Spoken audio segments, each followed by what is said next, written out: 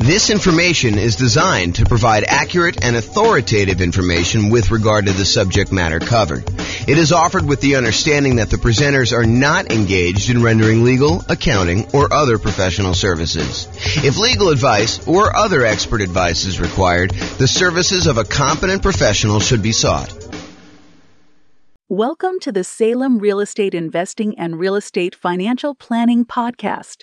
Learn all about investing in real estate in Salem, Oregon, with a combination of real estate financial planning and modeling with numbers specific to Salem, plus syndicated, more generalized recordings of live and pre-recorded real estate investing classes, not all of them specific to Salem. Be sure to stay tuned after the podcast for a message from our sponsors. All right, let's get started. So buy and hold real estate investing. I am James Orr. So I did put a new slide here. A long time ago, we used to actually have a slide that I showed like the next 4 or 5 classes.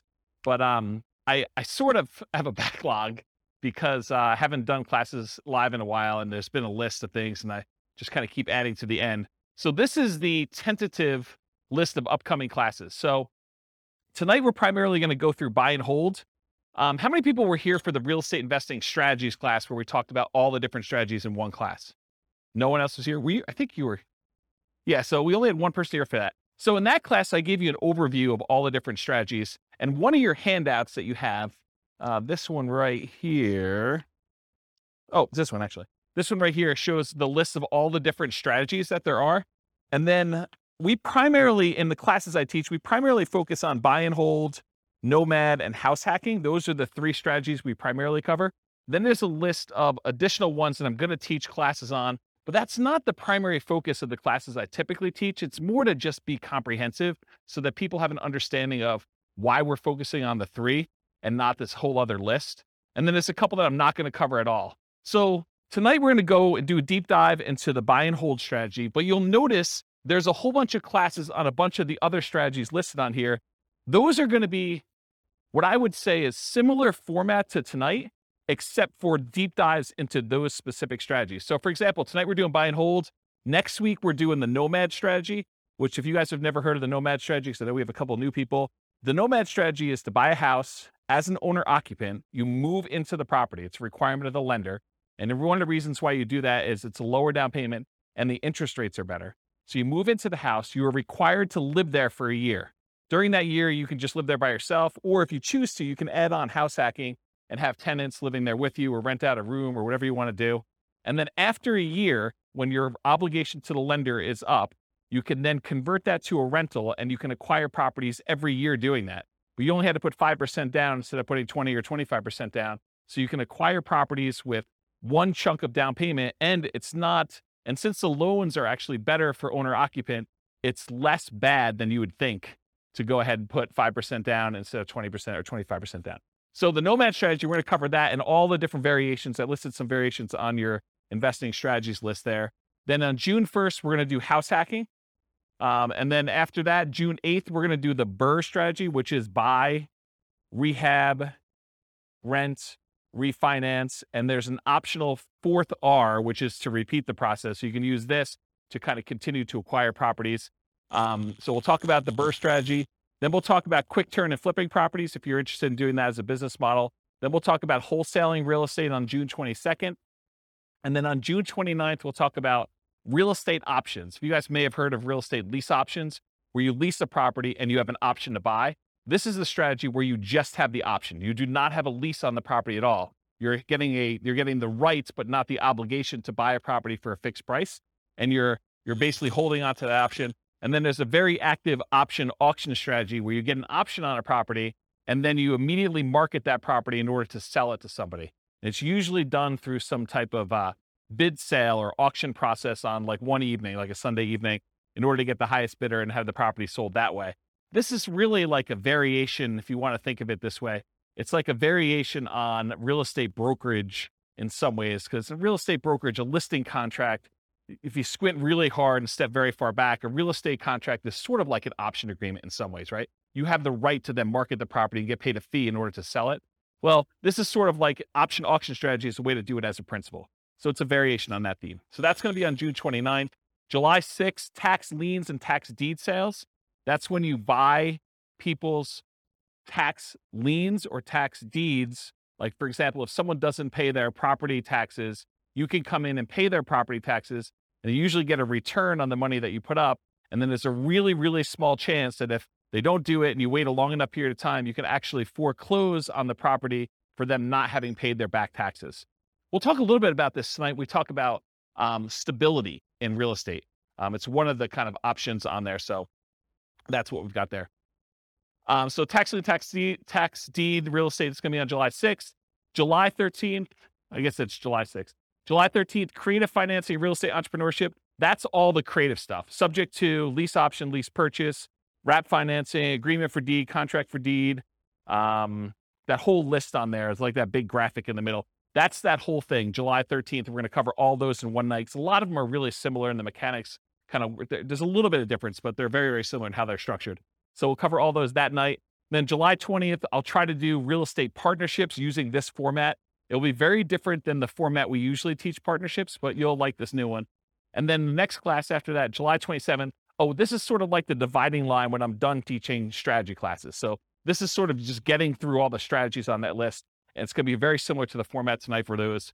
And then next one is marketing to find off-market deals. This sort of supplements all these other strategies. If you're planning on doing deals where you're not going to buy them in the MLS, certain strategies are found in the MLS. Certain strategies are found usually through for sale by owners, and you have to market in order to find those. So we'll cover a lot of marketing to find off-market deals. I'll do a 2-hour class on that. And then this is a new class I've never taught before on August 3rd.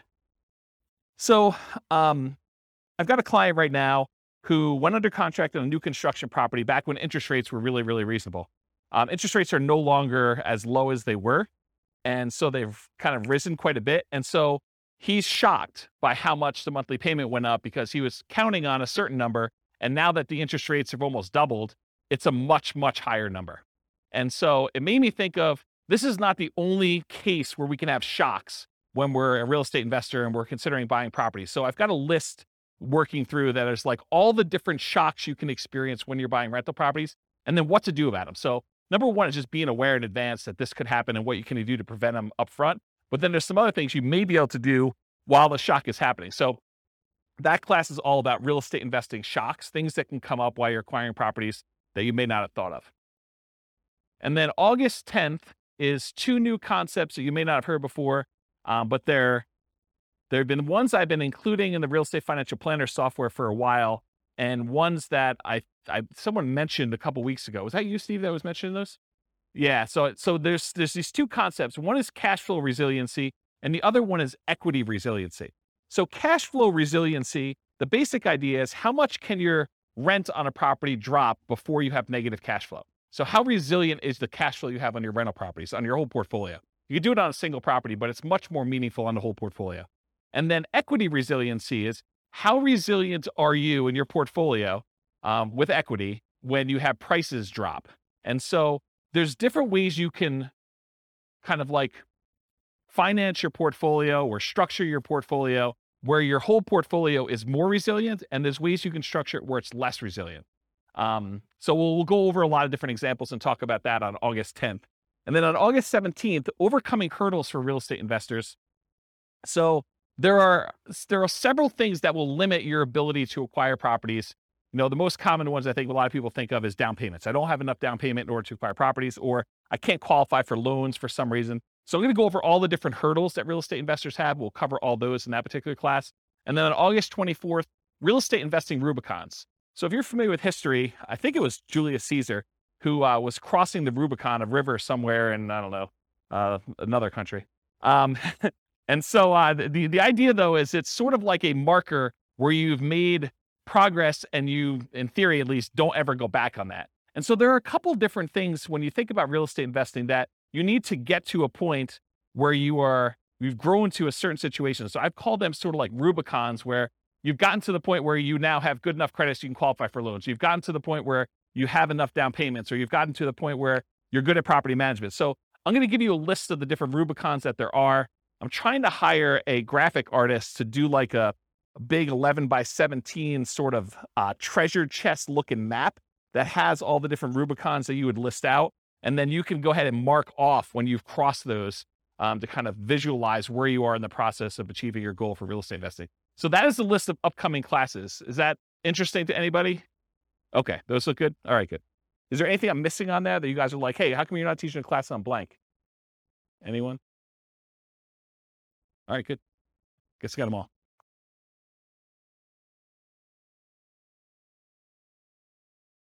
Oh yeah, I've been teaching classes for like 18, 19 years. So yeah. You missed some classes. We did a market stats class last week. So you missed the whole class on market stats. I didn't record it. You missed a class on all the different real estate investing strategies. It was like a big overview class.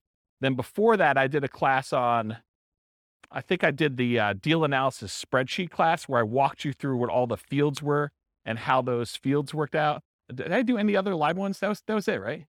I think those are the live ones that I've done since I came back. And then I think earlier this year, I did one on real estate, financial independence, retire early budget spreadsheet, where you can actually calculate out your minimum target monthly income for retirement and your ideal target monthly income for retirement. So I have classes on that. And then I released a brand new spreadsheet for deal analysis, which you'll see part of it on there too. So, but yeah, there's a whole bunch of classes. I think we have close to 200 class recordings posted on the website. So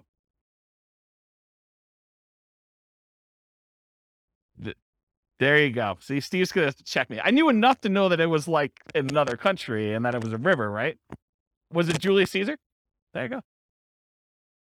See, I know just a little tiny bit about history to keep you dangerous. All right. All right, so buy and hold real estate investing. As I said, I'm James Orr. So real estate investing strategies. So you have the sheet with you, the handout. It says on the top, real estate investing strategies. That's basically this list. So the primary strategies that we kind of focus on are buy and hold, including short-term rentals, vacation rentals, the nomad strategy with all the different variations, nomad by proxy, nomad with house hacking, nomad to short-term rental, vacation rental, lease option nomad, and then the ultimate real estate agent retirement plan, which is it's supposed to say agent in there. I need to update that slide. And then house hacking. So these are the ones we primarily teach classes on. This is where the overwhelming majority of the classes will ultimately be. There's going to be some kind of like one-offs, but that's where we are. Then there's a whole set of special section here, the secondary strategies, all the creative financing stuff, quick turning and flipping properties, BRRRR and BRRRR, wholesaling, options and auction strategy, tax liens, tax deeds, partnerships and syndications, and then we'll cover deal maker, syndicator, money partner, and loan partner. When I did the other class list, did I have wholesaling on there? I did, right? Okay, awesome. I just must have skipped it or something. But yeah, we're covering that. And then the strategies I'm not really going to talk about are real estate investment trusts, because you basically buy those as like through a real estate broker, not a real estate broker, a stockbroker. And it's more of a security than it is really a real estate investing strategy. I sort of put it on there to be a completionist and kind of be all inclusive, but really, that's not something I'm going to cover. And then I'm not going to go into separate detail about probate, short sales, foreclosures, and pre-foreclosures, because you'll get those when we cover the other strategies, and they're not really their own strategy per se. So we'll cover those, but we're not going to have separate classes on them. Any questions on this? Is it hot in here already? It is? Let's open the door if you don't mind. Just grab it and do the thing, the foot thing, please. Thank you. All right, cool. So exceptions. So one of the things I'm going to go over tonight is this worksheet right here. And this worksheet is what I call the real estate investing strategy profile. If you think about it, when you're kind of determining, hey, I want to do this particular strategy or this particular strategy, we want to think about all the different characteristics of that particular strategy. And so what I tried to do is I thought about all the different dimensions you could measure or think about or consider a different strategy with. And I listed them all out with the most common kind of characteristics that you can have. And so you're going to go through this tonight with your pen, and we're going to do this for the buy and hold real estate investing. And then you're going to be able to do that. Now, when we go through this, I'm going to tell you how I think about buy and hold real estate investing, but you're going to say to me, James, what about this? What about when you do buy and hold, but you do it this way? Yes, there are probably more obscure examples where you can kind of structure these, and there's kind of like slight different variations and stuff like that. But I'm trying to focus in on the majority of the use cases. And you could have exceptions to this thing. You could come up to me later and say, James, what about if you do it this way? Yeah, you could definitely put it on there. But I'm going to try to be most mainstream and kind of the most correct that I think of. And if you want to debate this with me, this is absolutely brand new. I'm creating a database of all the different strategies with all these different characteristics, so that if you want to go search for, show me the ones you can do with no down payment, or show me the ones you can do with no money, or show me the ones you could do that have the lowest risk or the lowest activity, they're the most passive or they're the most scalable. I can give you a list of the ones grouped by those categories, and you can look at it and inspect it in a database format. So that's 95% built, and it's what I use to make this thing, the profile for you. And it's also what I use tonight to do the presentation. But you'll notice we've got all these other classes on all these different strategies. That's what I'm using to create all the different strategies, okay? So kind of just follow along, take notes if you want to. And I tried to write it out for you so that you can just check them off as you go. Okay.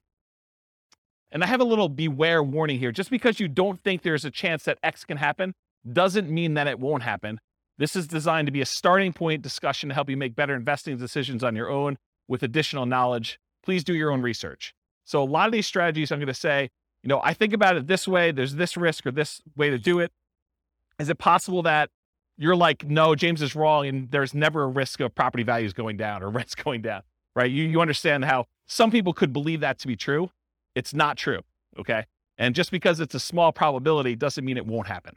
All right, so buy and hold variations. So when I talk about buy and hold, what I'm really focusing on is traditional buy and hold, where you put a down payment on a property, usually 15% with PMI, 20% is the most common one, or 25% down. You can put more down. You can go all the way up to paying full cash for the property.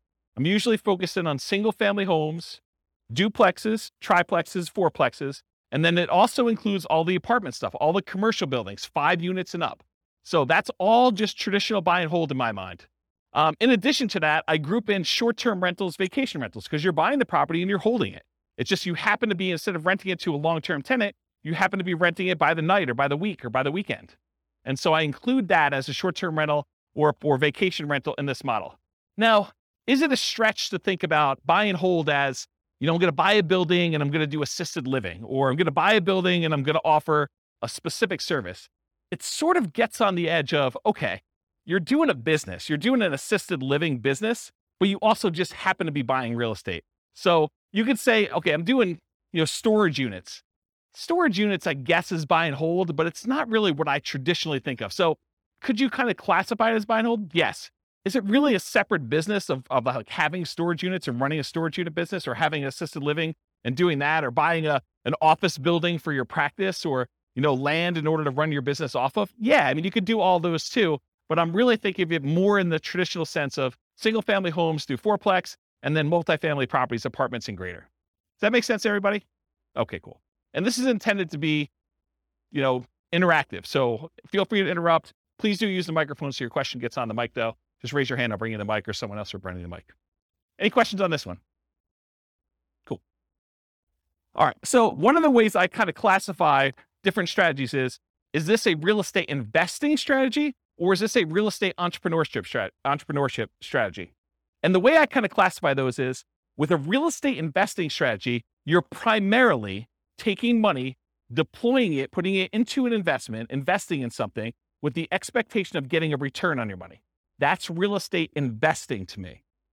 There's another way to look at this where you're out there doing work, you're doing labor. Maybe you have some money in the deal, but you're primarily working a job in order to create money, to create value in some way. That's more like house flipping, where, yeah, you have a little bit of money invested in the deal, but you're really not looking to get a return on that money. You're really looking, I'm going to go put labor in and do that. So is buy and hold real estate investing more real estate investing, where you're putting in money and you're expecting to get a return? Or is it more like entrepreneurship, where you're actually going out there and doing work and trying to make money from the work? What do you think? The first option, real estate investing, right? So with real estate entrepreneurship, real estate investing, are you primarily investing money with the hope of getting a return on that money, or time, and in many cases, some money to get a return on your time?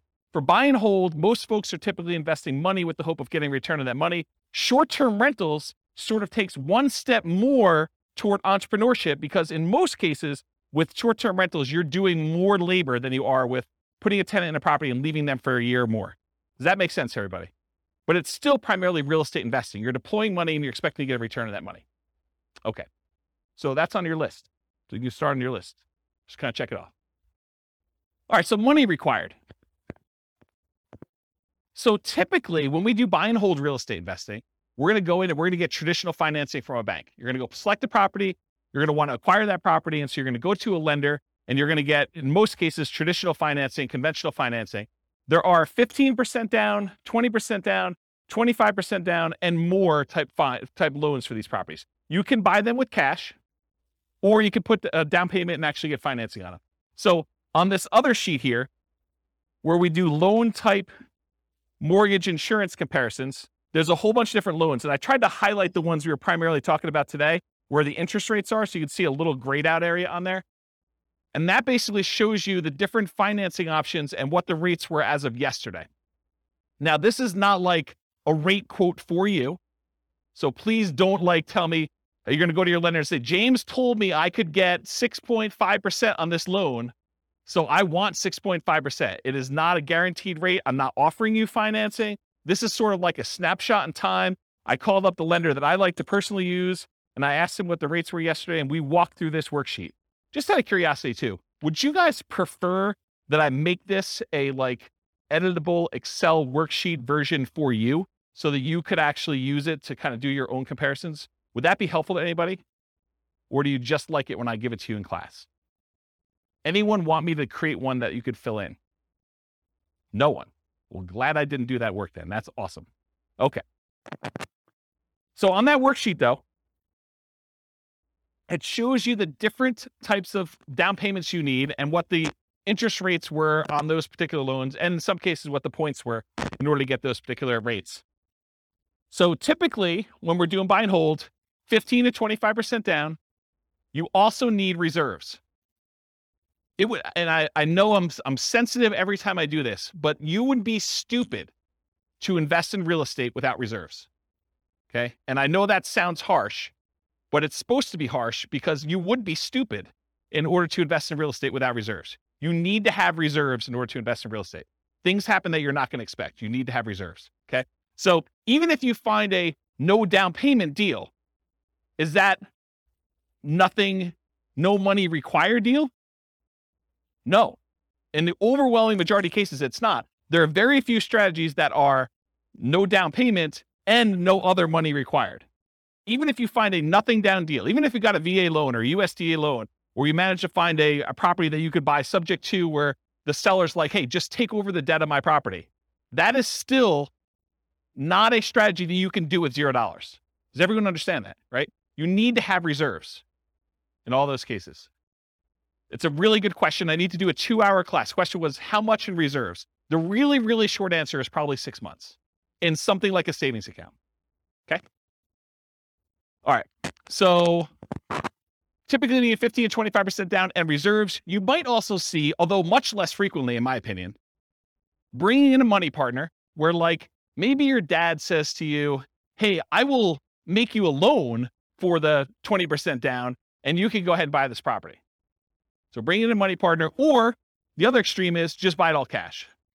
I think for a lot of folks, they would prefer to leverage their money and get a loan for it. Although I definitely know investors that are buying properties all cash.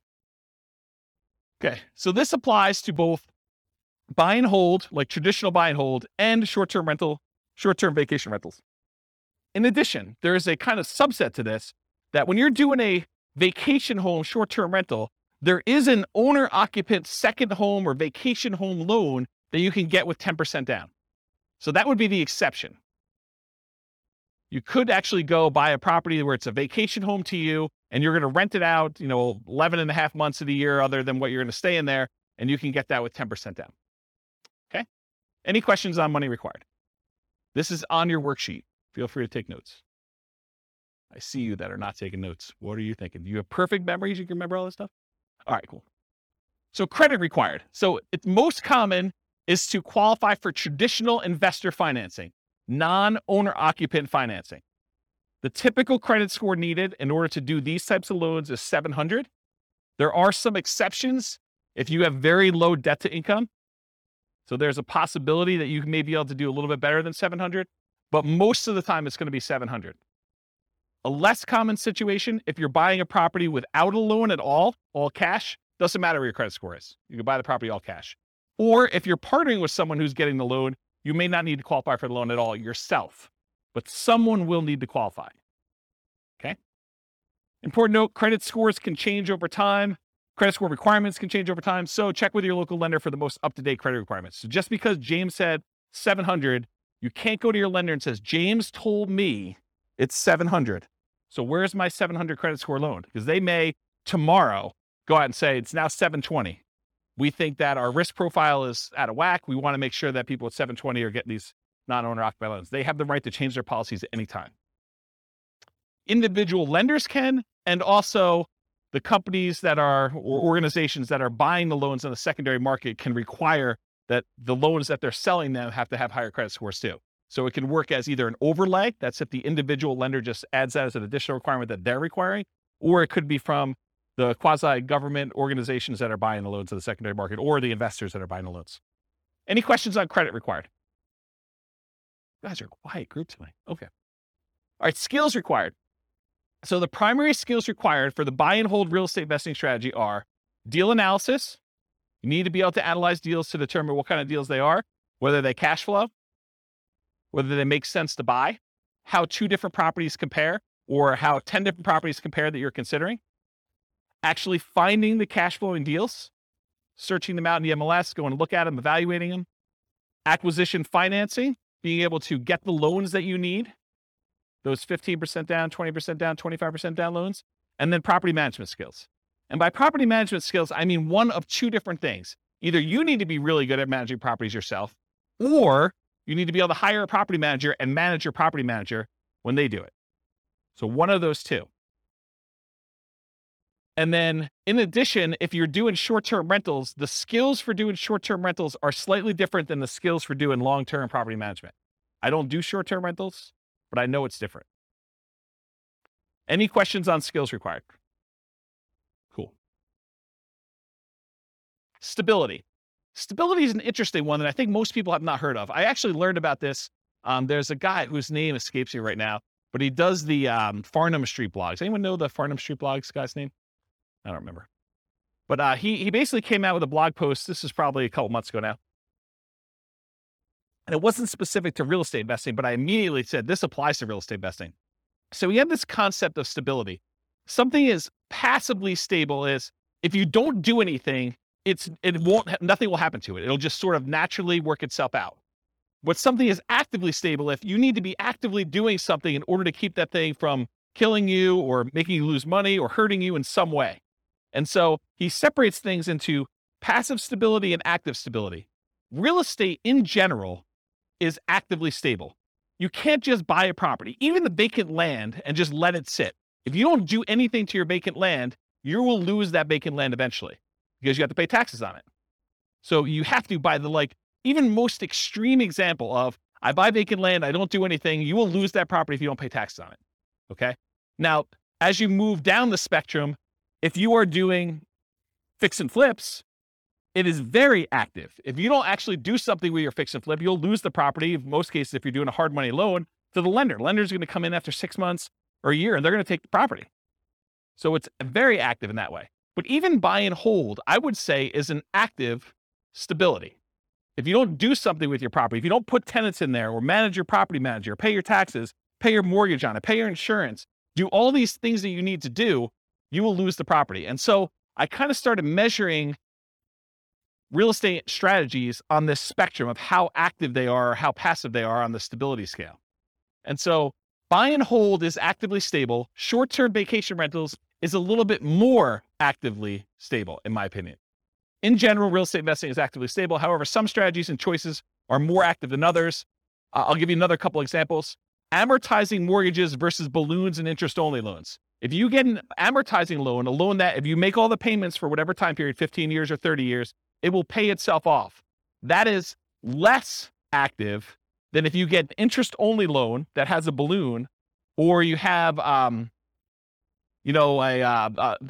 let's just use interest-only loan. So if you have an interest-only loan, at the end of the period of time, you still owe that amount on it. If you don't do anything with it, they're going to foreclose. So it's more active in that way. The other one actually gets paid off. What about buy and hold versus fix and flips? I think we talked about, or lease options. If you don't put tenant buyers in those properties and kind of keep on them and help them buy the property, Or if they don't buy the property, replace it with another tenant buyer who could possibly buy the property. You're gonna lose the property, or you're gonna lose money. Funding retirement via cash flow versus appreciation, debt pay down. So in retirement, one of the strategies, we did a whole class on this. I think it was called cash flow versus appreciation, where I had two different kind of like avatars, and one of them was going to use, one of them was in a real estate market that had more cash flowing properties. Another one was in a real estate market that didn't have very good cash flow, but it was highly appreciating. And so they were going to, kind of see if they could fund retirement by through the cash flow on the properties, or fund retirement by using the equity they had in their property from appreciation. Well, funding your retirement via cash flow is more passive, still actively passive, but it's more passive than it is actually trying to do this with appreciation and debt pay down. Because with the appreciation debt pay down, you have to do stuff. You have to either sell properties, we have to do cash out refinances, we have to do stuff in order to get at the money in the property. It's hard to access that. Okay, those are examples. Any questions on this concept? Does that make sense? All right, cool. Scalability. So did anyone listen to the class I did on Real Estate Investor Fire, where I had this slide? But it was a different version of that. It wasn't the class where you guys yelled fire at me. It was the one I did on a webinar. And I talked about all the different stages of fire and the phases of fire, and I broke that out. So this is a slide from that whole class. I'll try to cover it very quickly. But the idea is that there are certain strategies that will get you to certain dollar amounts. So if you think about real estate investing is remarkably good at getting you to about this is one of those things where there's lots of exceptions and people could argue with me, but about that decamillionaire level. Okay. Really easy to get you to $1 million net worth, relatively easy to get you to this decamillionaire kind of thing. But if you want to become a 100 millionaire or greater, real estate becomes a lot harder to get you there. Okay. Partially because you're limited in the number of loans and the types of loans you can do unless you have exceptional income and exceptional assets to begin with. So it becomes a harder strategy to do that. And what this chart shows, I'll kind of jump ahead to show you what it is, but this breaks down the net worth and like what percentage of it they have in stuff like other assets, mutual funds, stocks, fixed income, managed assets, and real estate is one of them. So it shows you the percentage of their overall asset base that they have broken out by how much net worth they have. And so when you have a 10K net worth, not a lot of people have much real estate at all, because 10K is pretty low. But for the 100K net worth, they have a pretty decent sized real estate equity. And then up to this 1 million thing, real estate becomes a relatively significant percentage of that, of their net worth. And then getting up to this 10 million, real estate becomes a pretty significant thing. But then you'll notice over time, real estate actually declines. The amount of real estate that you have as a percentage of your net worth actually goes down. And so when you think about scalability, certain strategies are much more likely to get you to the point where you are scalable. So for example, let's think about this as an example. Is it easier to get to a $1 billion net worth running a flipping business where you're trying to buy properties, flip them, and make money? Are you going to become a billionaire doing that? What do you think? Probably not. Do you think let's even use 10 million. Are you going to get to a $10 million net worth flipping properties and making $25,000, $30,000 a flip? It's going to be hard to get there. Would it be easier to get there if you were buying rental properties, buying $400,000, $500,000 rental properties and acquiring a bunch of those and letting them pay off over time, letting the whole asset base appreciate, letting your loans get paid down if you have loans, getting cash flow on those properties and reinvesting it and acquiring more rentals? Are you more likely to get to a $1 million or $10 million net worth doing that than just doing jobs where you're flipping properties and making $25,000 or $30,000 a pop? Can you see how certain strategies are more scalable than others to get to certain levels? Does that make sense? Okay. So in my opinion, the buy and hold real estate investing strategy tends to be one of the better scaling real estate investing strategies that there are. Of all the different ones we're going to cover, especially the ones that are much more active, where they're more entrepreneurial, buying properties and using it as a wealth building tool is a relatively good one. But even that has limitations. It's really, if you're doing buy and hold, you're much less likely to get there to get to like this 100 million or billionaire type status if you're doing that. So it's scalable to a point. Really, really good at getting 1 million to 10 million, in my opinion. Okay. Any questions on this? There's another like 10 minutes on this particular chart in that other class, which maybe I'll put a note in the show notes or something for the recording. Okay, risk exposure. So another way we want to measure real estate investing strategies is think about how risky they are. And one of the things I like to think about when I think about risk are, what are the risks of doing this particular strategy? So for buy and hold real estate investing, I consider this sort of like a medium risk real estate investing strategy compared to some other ones. There's ones that are much lower risk. There are ones that are much higher. So what risks do you have when you do buy and hold real estate investing? Well, when you buy a property and you're holding it for the long term, you have a risk that prices will decline during your ownership, right? Property values can go down.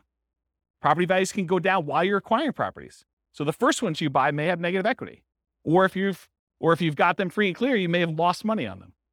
Okay. You could also have rents decline during ownership. So you thought you were getting X% return, cash on cash or cap rate, however you're doing your calculation. And now you find that rents have dropped and you're not quite getting that anymore. So that's a risk you can have. Your credit is at risk. If you actually go buy properties using financing and something goes wrong with the property where you have to jettison, or something goes wrong with you and you can no longer, continue to make payments on the property and you lose the properties to foreclosure or short sale or something like that, your credit is at risk for doing this strategy. That is not true with every other strategy. So it's a buy and hold strategy risk. You also have all the typical tenant property management risks. Slip and fall, tenant sues you for, discriminating against them because you're not following fair housing laws. All those things that you have for doing property management, that is a risk you have for doing this strategy. So I think it's in the moderate kind of medium range for risk. It's not super, super risky. It's not also the lowest risk.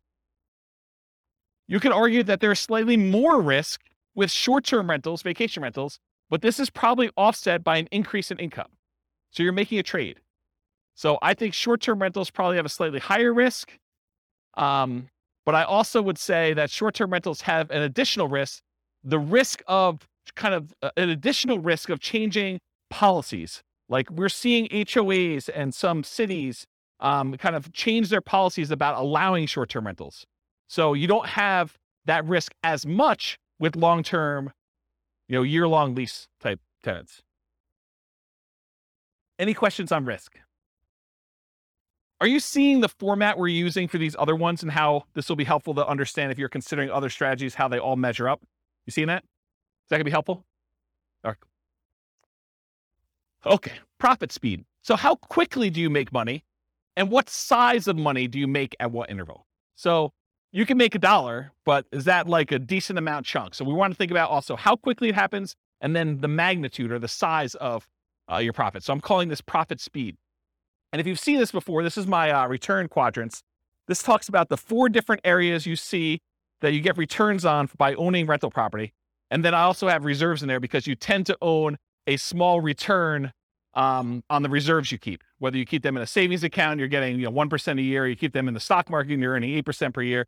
So you do get a return on the reserves you have, but it also drags down the overall return on investment when you kind of like say, I have to have 6 months or 12 months of reserves for my property. You realize that, well, my appreciation needs to take into account the amount I set aside in reserves. I can't not do that calculation, in my opinion, correctly, unless you take into account reserves. So we're thinking about just the return you're getting. There's a return from appreciation, the property value tending to go up over a long period of time. There's a return from debt pay down, the amount you pay down on the loan. If you don't have a loan on it, you don't get this return. If you're paying cash for property, this is 0. So you get these 2 returns. These 2 returns are what I call cash later returns. So all the stuff on the left is the stuff that you get later, because you can't usually access appreciation or debt pay down until you either sell the property or you do a cash out refinance. So these ones on the left-hand side are the returns you get later, cash later. The ones on the right are cash now returns.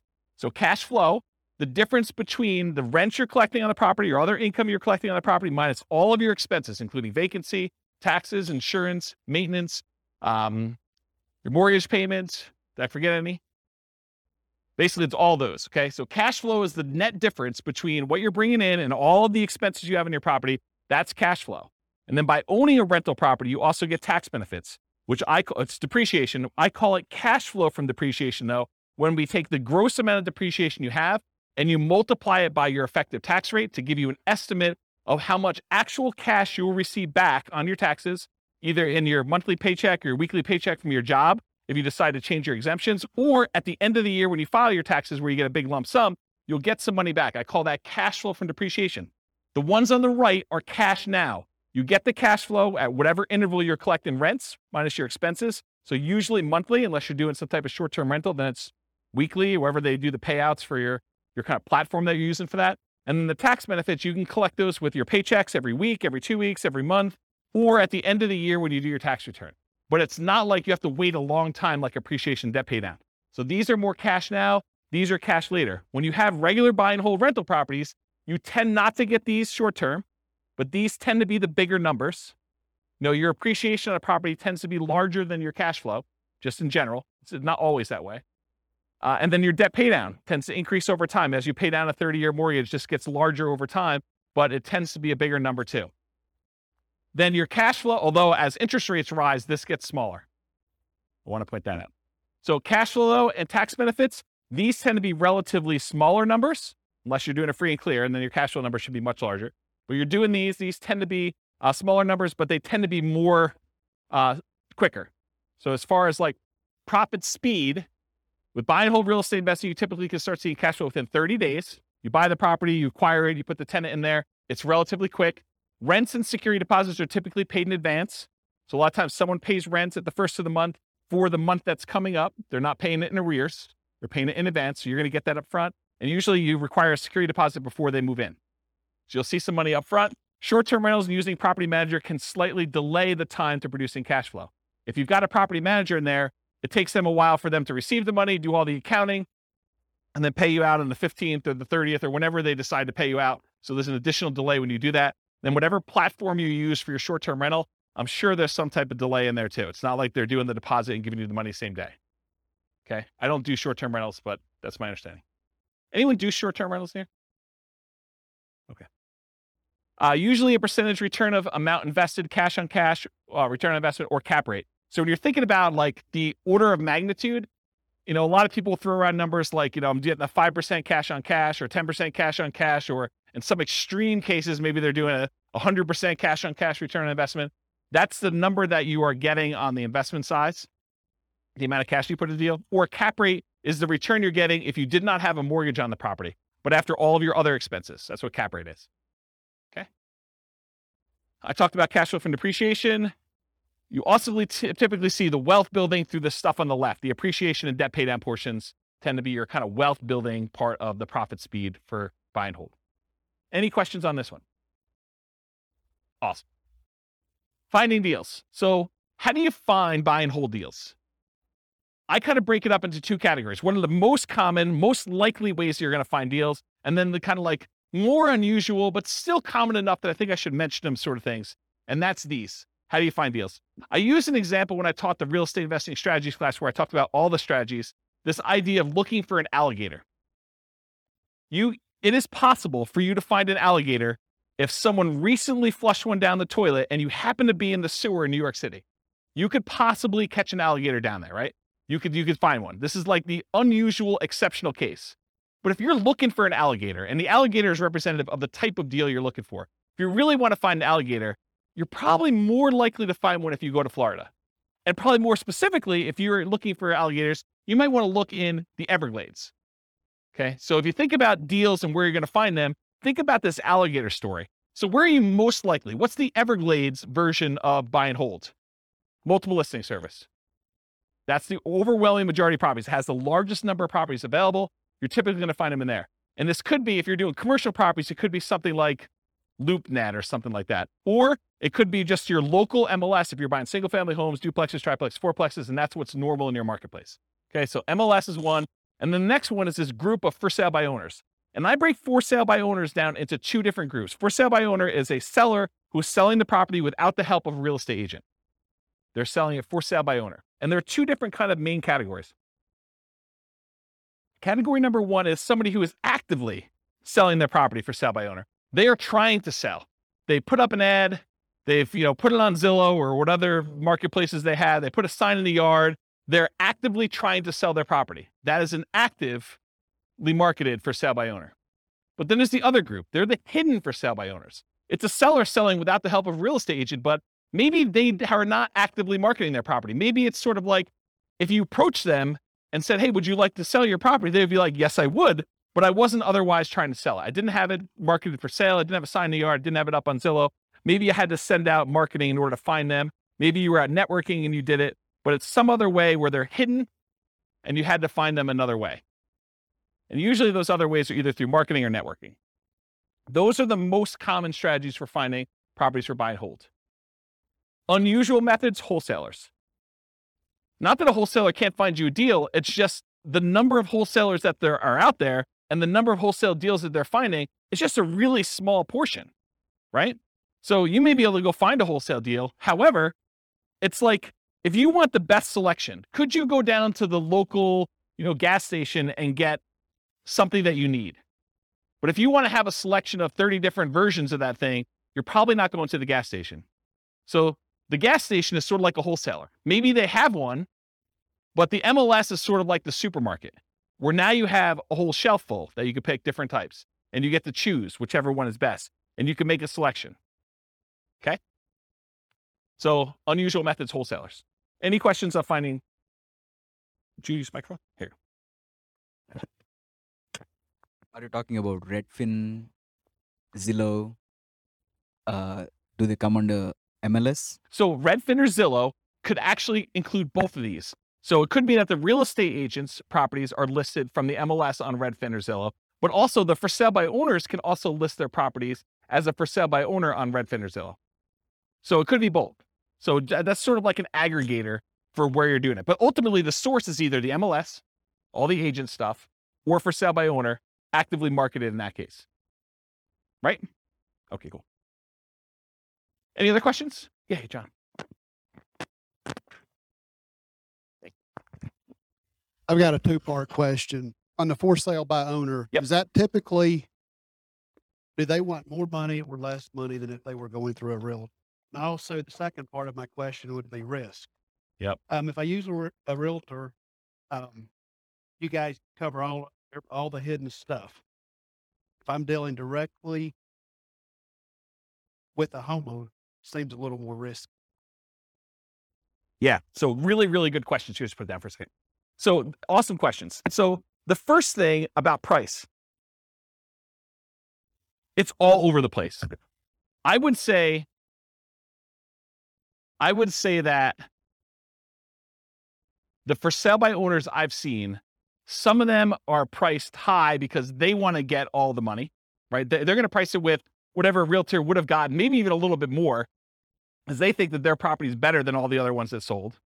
And they haven't had a real estate agent tell them, hey, it's not reality to get, $600,000 for this $500,000 property. You're like, well, I think I can get 600, so I'm going to list it for 600. So you could get some of that. Or you could get them not knowing the value. A lot of times we see that with an out of the area owner who knows that their parents bought the property for $250,000 and they can't imagine in their mind that it's worth $500,000 now. And they live in another state and they're just like, if we can get 300, that's awesome. And it needs a lot of work. And so it goes both ways. And the real estate agent ones, there are real estate agents that help sellers who are otherwise motivated. They want a quick sale and they realize it needs a lot of work and they're not trying to be super aggressive about getting every last penny out of the deal. So you could find those. But I think the overwhelming majority of the deals listed in the MLS are retail deals. I mean, they're priced for retail sale. The real estate agent is representing the seller and they're trying to help them as a fiduciary, get the best offer for them, which in many cases is the highest priced offer that will net them the most. And so I think that is true. But there's that 5%, 10% of those that are also good values. And sometimes a full price deal, especially for buy and hold, is still a great deal. Like you can go buy a property, pay full retail price for it, and it gets you the cash flow economics, the cash flow returns that you want on it, because they're thinking price and you're thinking income, right? And not every property is considered that way. And you're right, I think about the risk too. I think real estate agent can mitigate your risk in a couple ways. Number one, through knowledge about like how to do stuff correctly and all that other stuff. But then there's also an additional insurance layer in there too, because most real estate agents in most states that I'm aware of, at least in Colorado, I know this is true, they're required to have errors and omissions insurance to kind of protect you in case they do something stupid and screw up, right? So I think that there's an additional layer in there. Does that mean that you shouldn't do a for sale by owner deal? No, I think that there's a reasonable amount of risk that you think. There's nothing without risk, right? Like we go out, we drive through town, I mean, you could be doing everything you're supposed to do. You're completely sober. You're driving on the right side of the road. You're doing the speed limit, and person next to you is snorting a line of cocaine, and they just had a 6-pack, and they're driving all over the line. They're spanking the kids and having a cheeseburger all at the same time. You did everything right, but it's still risky for you, right? There's nothing that's without risk. Is that a reasonable risk? I mean, the chance of it happening to you is really low, but there's risk in everything, including buying for sale by owner, including buying some from the MLS. I think there's a small amount of risk in there, especially in markets where, we're coming off like a year of what I would consider to be extreme seller market, where the sellers are in the driving seat. They're setting, these demands where you've got 20 offers coming in and people are waiving inspection, they're waiving appraisal. I mean, you're voluntarily taking on additional risk just buying in that particular type of market. So I don't know. I don't think it's universally that if I had to like handicap it, I would say there's probably a little bit more risk with for sale by owner, but it's not like a ridiculously large amount, in my opinion. And as far as finding deals, I think you can find them in both spots. And I think you can find overpriced properties in both spots. I think you have sellers who are, they're in the driver's seat and they're demanding that their real estate agent list it for way above what it's even worth and what the real estate agent is recommending. You see that on inside the MLS with properties that are just languishing and sitting there, right? And then you also see stuff in the for sale by owner market where people are really, really high or really, really low. There's jokes when I teach like the off-market deal finding class where sellers are saying, my property is worth $50,000 or $100,000 more than it's really worth, because that's their dream price and they're not basing it on reality. So I hope I answered your question, but yeah. I'm wondering if the one that I emailed you about the for sale by owner, Yeah. I think it's priced too high based on comps in the area. And I'm wondering if it's because they know that houses are going for more than asking price. Yeah. But if they had someone listing it for them, because agents don't generally increase it that much because they know they're going to get the higher price, right? Is there something to that? There's one strategy as a real estate agent when you're listing a property for sale. One of the ways to do this, and there's lots of different opinions on this, but one of the strategies a lot of real estate agents would recommend is, hey, listen, let's not list it for this much higher price. Let's list it based on what we think it would actually appraise for. Because if you go ahead and list it for $20,000 or $50,000 or whatever it is above what it would appraise for, and then they go and they try to buy it and they still have their appraisal contingency in there and it doesn't appraise, it's a renegotiation. So a lot of the buyers then are come back and say, look, you had it listed for $600, it only appraised for $580. I think we need to negotiate this. What you're trying to get a buyer to do is you're trying to get enough buyers, at least this is one of the strategies, but as a real estate agent, you're trying to get enough of the buyers to come in at $580, which would be supported by the actual other comps for appraisals, get it to appraise for $580, but get enough buyers saying this is a deal. It's listed for like what it would appraise for, which might seem a little bit low in the crazy market. Get multiple people offering and maybe get them to say, listen, as long as it appraises for $580, I will then make up the difference to $600. And you want to get that offer because I think that's a stronger offer for the seller because they can get them to then make up that difference. So you're not renegotiating. So there's some strategy to that. Who knows where the market will be in 6 months, and that may not come up again, but that's historically how we've looked at that. Does that help you? Okay. Where's my clicker? Anyone know where my clicker went? Oh, here it is. Yeah, I was getting some water when John was asking this question. All right, cool. No questions on finding deals. We're good? Cool. So how do you analyze a buy and hold deal? Well, it's this spreadsheet, the world's greatest real estate deal analysis spreadsheet. That is my modestly named spreadsheet that I made. But basically you enter in all the details about the deal, your ARV, your purchase price, seller concessions, down payment percentage, closing costs, rent ready costs, interest rate, loan term, if you have PMI, all the stuff about that, monthly rent and other income, vacancy rate, property taxes, property insurance, HOA dues, utilities, other expenses, maintenance, all the stuff that you normally do. And then it actually calculates all the stuff you need to know about this. And you can override any of the numbers as well. And it will tell you you're primarily looking for most buy and hold investors. You're primarily looking at your cash on cash return on investment if you're getting a loan or your cap rate if you're not getting a loan. Okay. So you can go download a copy of that spreadsheet. I'll put the link in the show notes for those who listen to the recording, and it's on the screen for you guys here in the room. Any questions? Everyone have the spreadsheet? Anyone not have the spreadsheet yet? Okay, you guys should have it. Okay, good. All right, market conditions. I assume there's no questions on this, right? There's going to be whole classes on analyzing deals, which I've already done out through August or whatever it is, but I probably need to add those. Anyone want a deal analysis class, like actually walking through examples? Okay, at least one person. Oh, two. All right, cool. So no questions on that before we move on? Cool. So market conditions. So if you're doing buy and hold, and it seems obvious, it'll seem a little less obvious, I think, with some other strategies. But what are the market conditions you typically want to see if you're buying properties and holding on to them forever? Well, ideally markets with good cash flow. There are some markets where it's really, really, really hard to get them to have positive cash flow. I mean, they're like $1 million properties that might be renting for $2,000 a month. It's really hard to make the economics work on this. Okay. So you want a market ideally that has good economics with cash flow, and markets where you have strong appreciation and strong rent appreciation, where the property values are going up and rents are going up. You don't want to be buying in a market where there's a mass exodus and it's causing a glut of houses on the market and people are chasing the price to the bottom just to get theirs sold before all the other ones get sold. And so the prices are dropping. And maybe there's so many houses for rent that the rent prices are doing the similar thing where they're trying to get lower and lower rent just to get them occupied, because better to get $600 a month than zero. Okay. So ideally you want a market that has a lot of demand, where prices are going up and rents are going up, because that's really where you get your long-term wealth building from with buy and hold. Then you also want cash flow. Market challenges, markets with significant negative cash flow with reasonable down payments.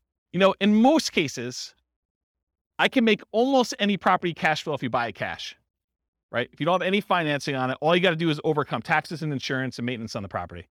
And so that's a pretty low bar for most properties. However, then you start saying, okay, yeah, I could buy anything with cash, but really what I want to do is I want to look at the top 5% or 10% of the market, and I want to select quality where I get a good return on my money. And so then you start selecting based on the best cash flow you can get, not just will it cash flow. And that's one of the problems. We'll probably talk about it when we do, you know, some of these other like creative financing or times when you buy from a wholesaler. The problem with buying from wholesalers and for buying creatively where you're doing marketing and you're getting sellers to contact you is selection. It may not be a property that you would otherwise want to select. Where if you go into the MLS, you get your choice of everything. You may decide, hey, everything is not what I want, and I want to hold off and wait till something else better comes along. But at least you get a wide range of things to analyze and select and decide if that's something I'm going to buy or not. There's a lot of times with like putting out marketing and getting sellers calling you or deals coming into you, it's like you don't control which sellers call you. You can control it by selecting where you advertise to a certain degree, but you may still get a property that you don't want. And so you still have to say no and select the ones that you do want. Okay. And then lastly, markets with no or negative appreciation. There are markets where, you'll go see a post on a very popular real estate investing forum or something. And you'll be like, hey, look, this deal is, you go look at a post from 10 years ago. And they're talking about, $100,000 property in a certain city.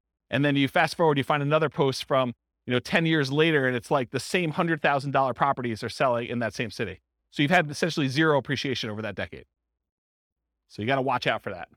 You want to be investing in markets that have appreciation for long-term wealth building. You can just cash flow them, but I think that you want the benefit. If you're going to go after a market, if you have any market to choose from, why not choose one that both has cash flow and you're going to get some wealth building through appreciation and debt pay down, and rent appreciation. Okay. So no questions on this? Everyone got it? Cool. Accessibility or availability. So in many markets, there are plentiful deals you could select from the MLS. So then it becomes a matter of saying, okay, there's 100 that would work. Now let me find the top 10 of those 100 or the top 5 of those 100 to really dig down and decide what I'm going to do. In other markets, it might be challenging to find any positive cash flowing properties except with significant down payments. I think we've been seeing, in our local market here, we've been seeing a move toward this. There was a time in our marketplace where you could find a good quality product, good quality property that with 20% down would have positive cash flow. It's much, much harder to do that now because prices have gone up a lot in the last 5 years. Interest rates in the last 6 months have gone crazy, like doubled, 3% to 6%. Rents have gone up, but not quite as much as property prices and interest rates. So it's getting harder and harder to find a property that would positive cash flow with just 20% down in our marketplace. Okay. And I think you'll find that in other markets too, especially with the same characteristics. I mean, we see massive price appreciation, not just in Northern Colorado, but overall in the nation. And interest rates are up all over the place. Yeah, Dwayne. How far behind do taxes usually follow that when they do assessments? Is Yeah. that something that That's a great question because you're right. I mean, if property values have gone up and they're doing the reassessment every 2 years, which I think is very, very common, at least around here, that's the norm, right? Every 2 years, we see a reassessment. So they're going to use the new property value and they've got their kind of like tax, whatever they call it, mills or how they calculate taxes. They're going to use those times whatever their new assessed value is, and your property taxes are going to go up. So it's just sort of like 2-year stair step going up with that. Yeah. Yeah. So it's definitely going to impact that, which is another reason why you probably shouldn't use just the last year's property taxes as your estimate, unless you're prepared for that shock. That's a shock for that class, right? Buying a property using the old tax assessment only to find out that 6 months from now, there's going to be a new tax assessment. It's going to change. Same thing we see with new construction properties, right? I mean, you've seen this where, sometimes we get really lucky where you buy a property and you're still paying taxes on vacant land. And it takes 3 months, 6 months, a year, whatever it takes for the county to come around and say, okay, now we're reassessing your property. It's no longer vacant land. It's got this $500,000 property on there. And now property taxes aren't $47 for the year. They're $4,700 for the year. Okay. So that's a big difference. Interest rates may be a significant factors, whether properties will cash flow or not. And the other thing about accessibility, availability, is verify that you can use your property as a short-term or vacation rental before buying it. You don't want to assume that you can. You want to check with the city. You want to check with the county. You want to check with the HOA at a minimum. And there may be additional municipalities that are limiting you. Those are the 3 that come to mind. Any questions on that? Cool. Using retirement accounts. There are some real estate investing strategies that you can use your retirement accounts to invest with. Buy and hold real estate investing is one of them. You can use your retirement account, your self-directed retirement account to buy real estate with for buy and hold. A lot of times it requires special financing. So most of the time it's going to be a portfolio loan, and the portfolio lender is going to require a much larger down payment, usually about 35%. There are some ways to structure where you're getting the loan and someone else is partnering with you. Go see the partnerships class where we talk about that. But you could structure an LLC with some portfolio lenders who obviously don't see this as a kind of like good way to do it. But you can come in and be the loan partner on a deal for an LLC and only put 20% down in order to get some of those products. But if you're buying it just with your self-directed IRA, self-directed 401k, in most of those cases, because it can't be a recourse loan, they're going to require 35% down. The interest rate is going to be a little bit higher. And they're usually ARMs. Sometimes they'll do a 15-year fixed rate mortgage, but that's also going to hurt your cash flow because it's the 15-year amortization schedule makes your cash flow, it makes your monthly payment higher, which means your cash flow is going to be worse.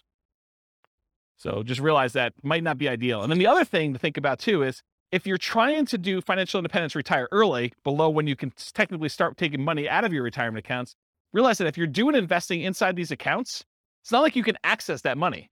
You can't like collect the cash flow from the property that you have owned by your self-directed IRA or self-directed 401k. You have to leave that money in there until you can legally withdraw it, unless you want to pay the taxes and the penalties to get it out. Okay. So realize that if you're looking to do this for retiring at 45 or whatever you're trying to do, that's potentially problematic. And you'll need to come up with a bridge solution of some sort to do that. And there is a class, I really need to add this to the schedule. I talked about this in that same Fire for Real Estate Investors class. I talked about this idea of, I used to call it coasting into retirement, but I don't want to confuse it with Coast Fire, which is something completely different. So I think I renamed it chillaxing into retirement.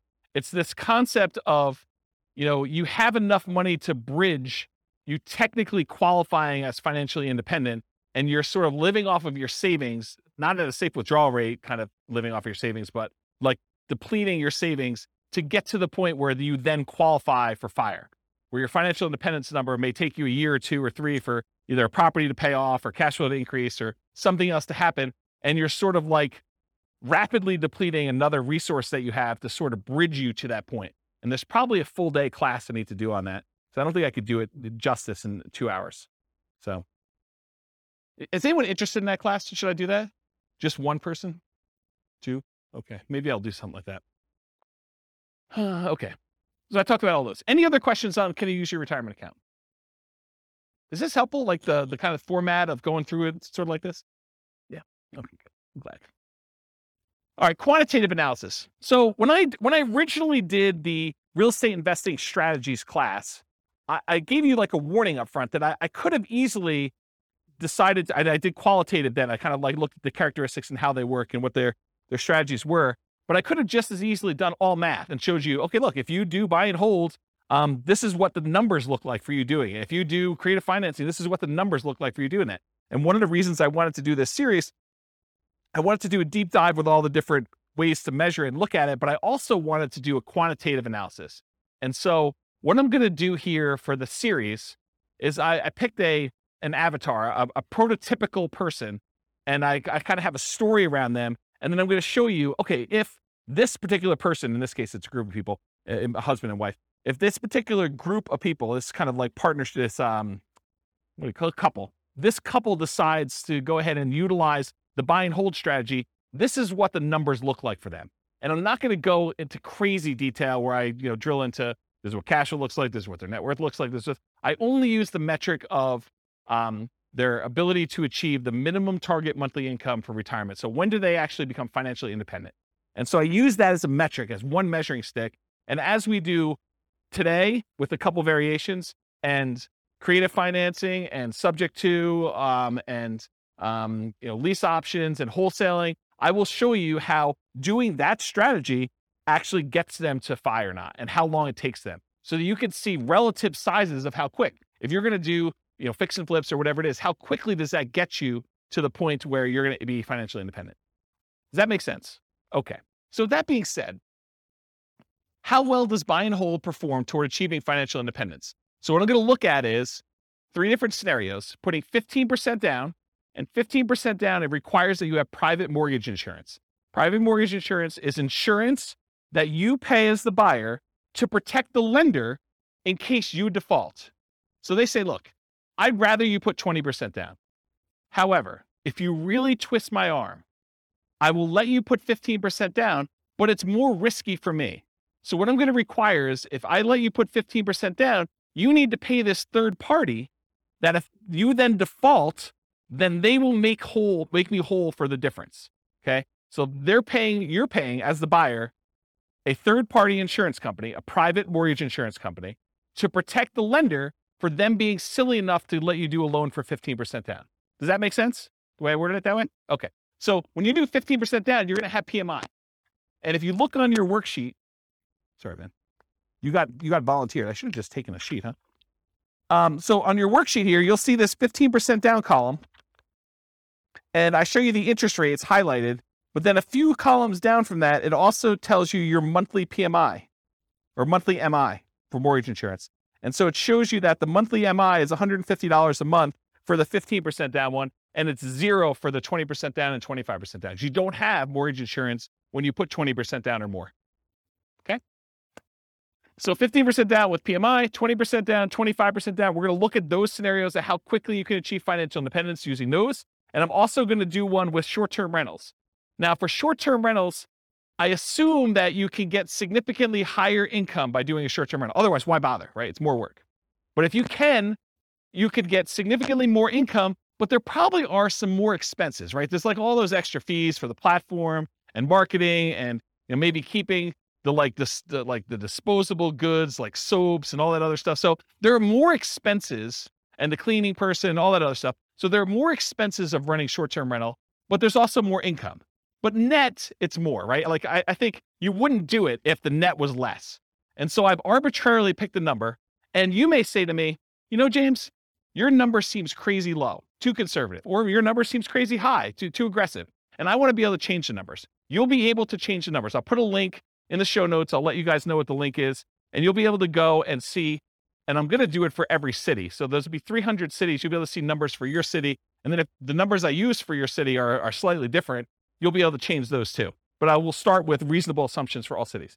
Then you'll be able to go in and say, look, it's not 25% more than what we're getting with regular rent. for doing short-term rentals, it's actually 50% more, 100% more net after all expenses. And so you can go change those assumptions and then see how it impacts whether or not they achieve financial independence. For tonight, I have the assumptions up here in a second. I did use 25% more. And I also increased maintenance on it as well. So you'll see how that plays out. I also mentioned here, in many cases, there's usually more work involved for short-term rentals. So part of the increased income you get is your labor. You should think about that in terms of dollars per hour.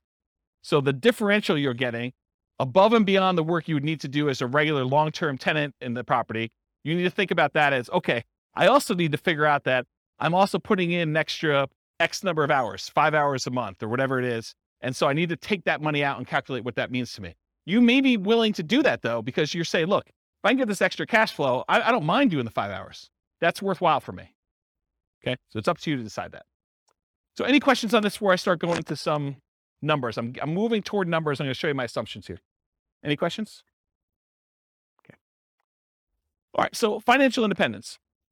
So earlier this year, I did a class, I think it was called, I don't know, Financial Independence Retire Early Budget.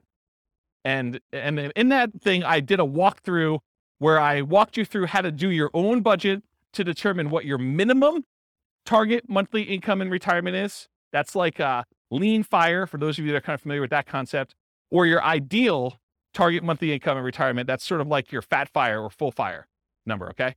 So I walked you through, you kind of walked through all your different expenses, your mortgage, taxes, insurance, HOA, and your own personal property, vehicle payments, all that stuff that you have there. And then I calculate your amount that you need in order to be able to achieve financial independence based on your expenses for kind of two different groups. So I'll put a link to be able to download the spreadsheet, maybe watch the video on there.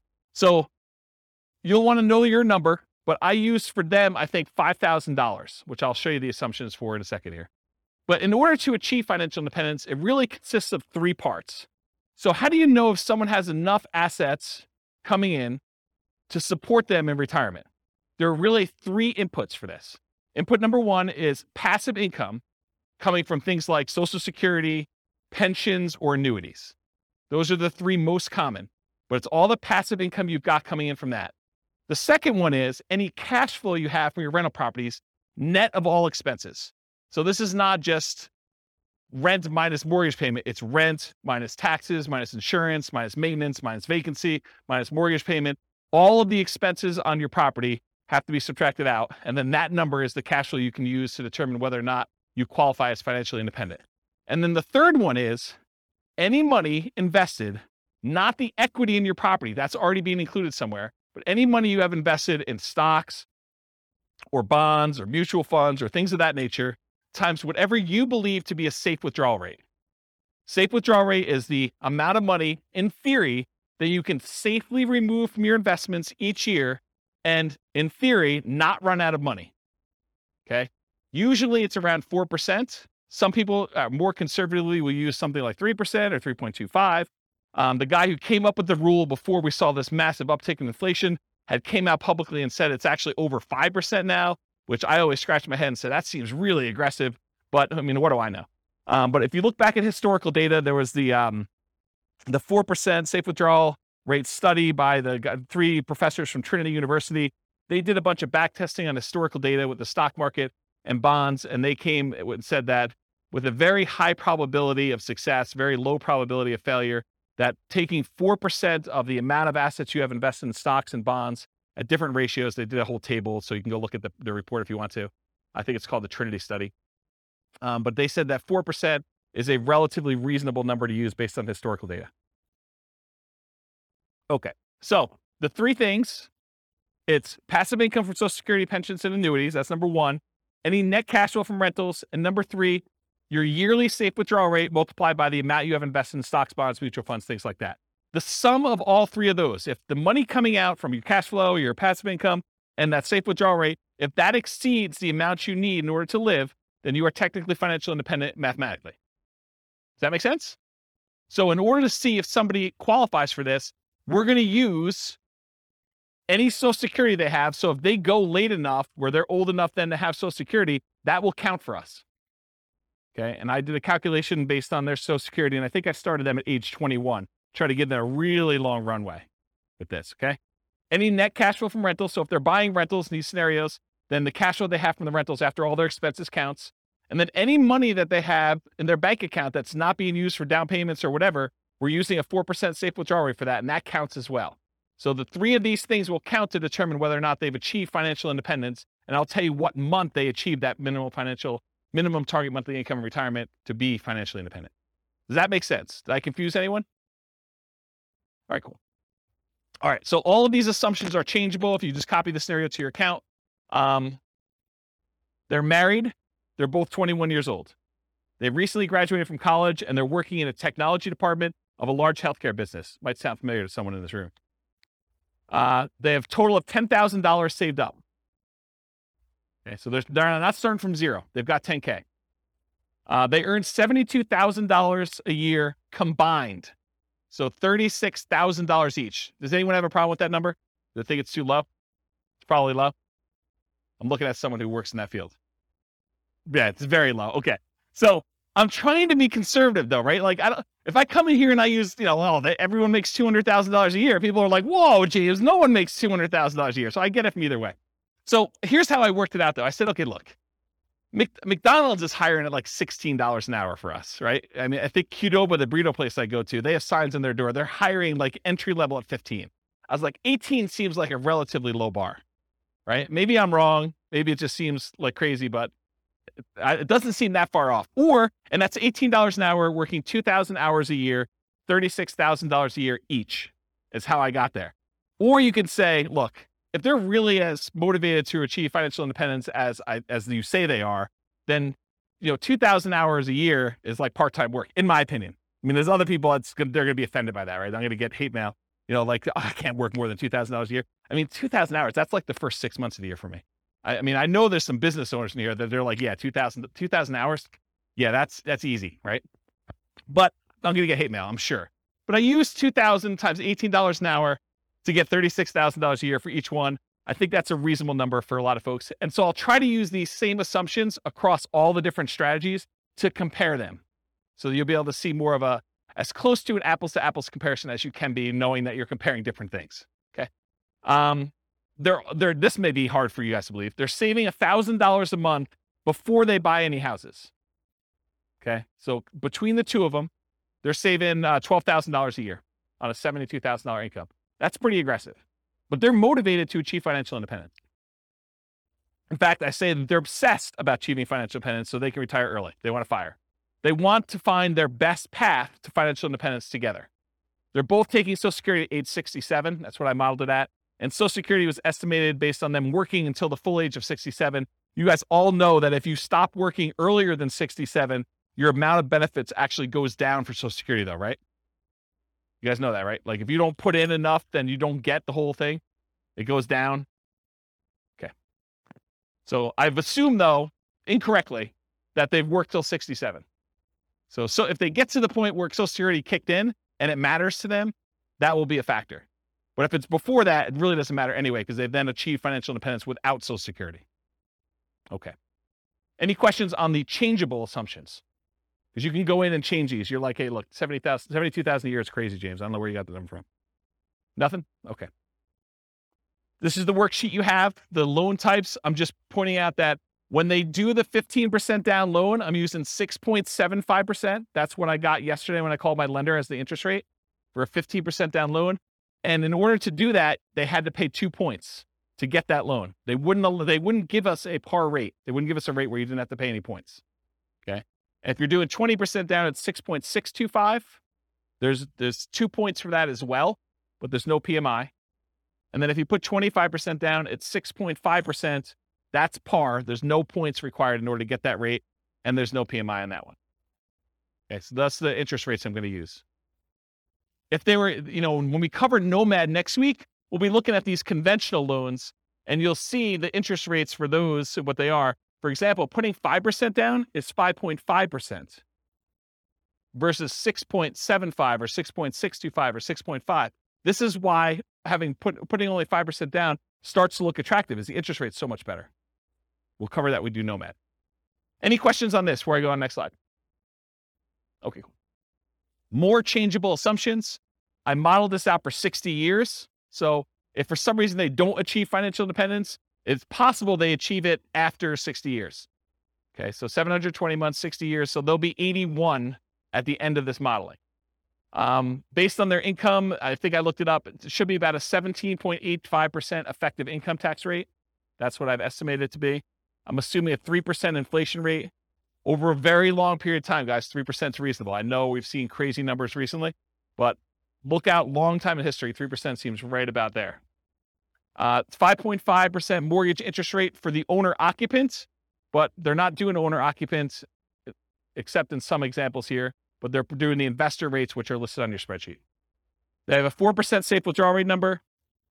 They have $5,000 minimum target monthly income in retirement. So they're trying to get to the point where they have $5,000 a month in passive income from those three sources in order to be considered financially independent. And I do adjust for inflation. So it's $5,000 today, but in the future, it may be $7,000 or $8,000 or $9,000, depending on what time it is. Okay. And why did I pick $5,000 when they're making $6,000 a month? Because they're saving $1,000. So I want them to be at the same level of lifestyle, not at the same income. So they're not saving $1,000 anymore. They're only saving nothing because they've already achieved financial independence. And so we're trying to get them to the point where they replace their standard of living, what they're actually living on. And I've also said, hey, look, when do they get to the point where they can live a $10,000 a month lifestyle, which I don't even think I showed you numbers for that today, but I do run that math and show you when they're earning twice as much. Okay. Any questions on these changeable assumptions? You can change all these too. Okay. So for the property, what kind of property are they buying? So here's the assumptions for the property. It's going to be a $375,000 property value, and it goes up at a rate of 3% per year. So it's keeping pace with inflation. It's not going up faster than inflation. It's not going up slower than inflation. It's pretty neutral. We're going to do 3 different down payment scenarios. So I'm going to do a 15% down, a 20% down, a 25% down one, and I'll show you the results from each. With the 15% down, there's PMI. I told you that. 1% of the purchase price in closing costs when they purchase. So they're going to have some fees for getting the loan. In addition to that, for the 15% down and the 20% down loans, there are 2 additional points in order to get the loan. You have to wait. Is that something that's common? What's that? 15% down? Yeah, there's a 15% down non-owner occupant program. No, but points. Is that common? No, it was unusual because we couldn't get them to quote us something at par rate. So they're saying, look, we're not even going to offer that. If you want to get this rate, you got to pay at least 2 points in order to get it. So it's just a kind of condition of our normal market right now. And you may be able to go to another lender where they'll say, it's not 6.75 or whatever it is. It's 7%, but it's par. They may come back and say that to you. And so each lender's a little bit different. This is one lender I called. There was a lender that I talked to told me that between 25% down and 15% down, there was only a quarter of an interest rate change. Yeah, it definitely is in that range. Okay. Sometimes it's more than that. Sometimes it's less. Okay. And then also, is there an equation to figure out upfront PMI? Like no. There's a whole 2-hour class on PMI, and I go over all the factors, and it's a calculation for them. And there's a lot of different variables in it, including how many people are on the loan, your credit score, price of the property. There's a whole bunch of factors. Yep. All right, cool. No seller concessions. They couldn't get the seller to give them any money toward closing costs. Interest rates, I already talked what those are. 6.75 for the 15% down, 6.625 for the 20, 6.5 for the 25% down, and the 15% has PMI. Doing 30-year loans, 360-month loan term. We assume $2,600 per month in rent, but rent increases at a rate of 3% per year. So rent is also keeping pace with inflation. It's not going up faster than inflation. It's not going up slower than inflation. So property price and rents are going up at the same rate. 3% of the monthly income is assumed for vacancy. So we're assuming that they're doing a really good job with property management and that they are starting, 60 to 90 days ahead of the property becoming vacant to make sure that they have minimal vacancy on their property. 10% of the monthly income is assumed to be maintenance. I'm assuming 0.75% of the value of the property each year is the property tax rate. So that's about $2,800 per year in property taxes at the start. And it changes as property values increase. So around here, that number doesn't seem to be that low, or it doesn't seem to be that crazy. In other markets, they're hearing that and they'll be like, yeah, per month is the rate for that. Or they may be like, whoa, that seems really, really high. So Tax rates vary considerably across the country. 0.4, and you can change those. 0.4% of the value of the property each year is the assumed property insurance rate. So based on a $375,000 property value, that's about $1,500 per year in insurance. And again, that changes as property values go up too, because insurance should cost you more as your property value is worth more to continue to insure that property. Because if it burns down, they got to replace it. So this is a residential property, and 15% of the purchase price is considered the value of the land. We use that when we're calculating the depreciation benefit. Any questions on the property assumptions? This is sort of I always feel like I'm like doing a magic trick and I'm showing you, look, there's nothing up my sleeve. Like I'm showing you all my assumptions so that you know exactly what is about to happen. Then when I show it to you, you can't be like, but what's the insurance rate for that? What's the taxes for that? How much income are they making? Because I'm answering it all up front. That way you can't say to me later, but wait a minute. Okay. All right. So I wanted to show you a baseline of, hey, if they didn't do any real estate at all, if they just said, I'm going to invest $1,000, I'm going to save $1,000 a month, and I'm going to invest that in the stock market, I'm going to get 8% return in the stock market, how long does it take me to achieve financial independence if I only invest in stocks? And for this one, it's primarily that 4% safe withdrawal rate times the amount that they have invested in stocks, right? Because that's where the majority of their money is coming from. So in that case, it takes them 482 months, about 40 years. Someone who's saving $1,000 a month, that doesn't seem like it's that wrong, right? I mean, it takes you 40 years to save up for retirement. You're going to be like 61 years old at that time, and you'll have enough to be able to replace your income using a safe withdrawal rate by investing in stocks. Doesn't seem unreasonable. So that's all it takes. What if they just buy one owner-occupant property where they move in and they live there and they do the rest in stocks? Does that impact things? Turns out it does. They can actually retire, be financially independent at 396 months if they buy one owner-occupant property and invest in stocks otherwise. So considerably faster. What is that, 86 months? What is that? How many years is that? 7 years? Okay. Now at this point, we've kind of taken it back. They have not opted to buy the owner-occupant property anymore. They're only going to buy rentals. They're going to continue to live in a rental themselves, and they're going to buy up to 10 20% down payment rentals.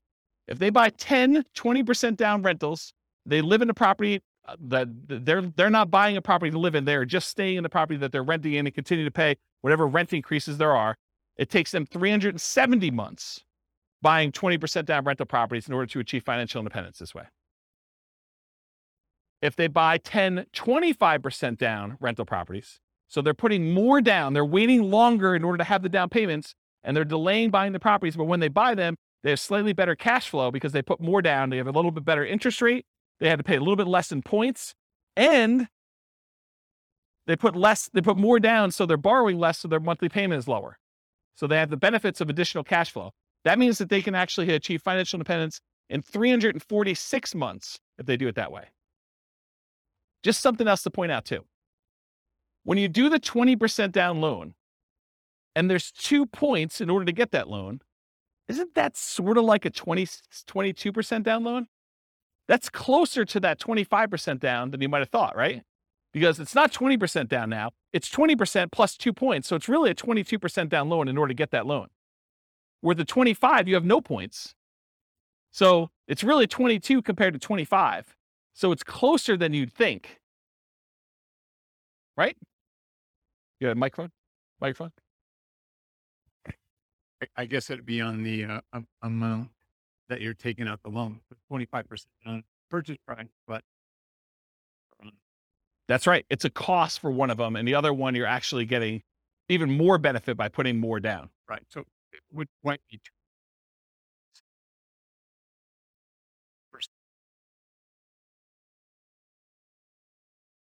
Yeah, I see what you're saying. Right. Yeah, you're right, because it's the 20% down is on the initial purchase price and the 2% is on the loan balance. Yeah, you're right. So it's 80% of the 2%. Right.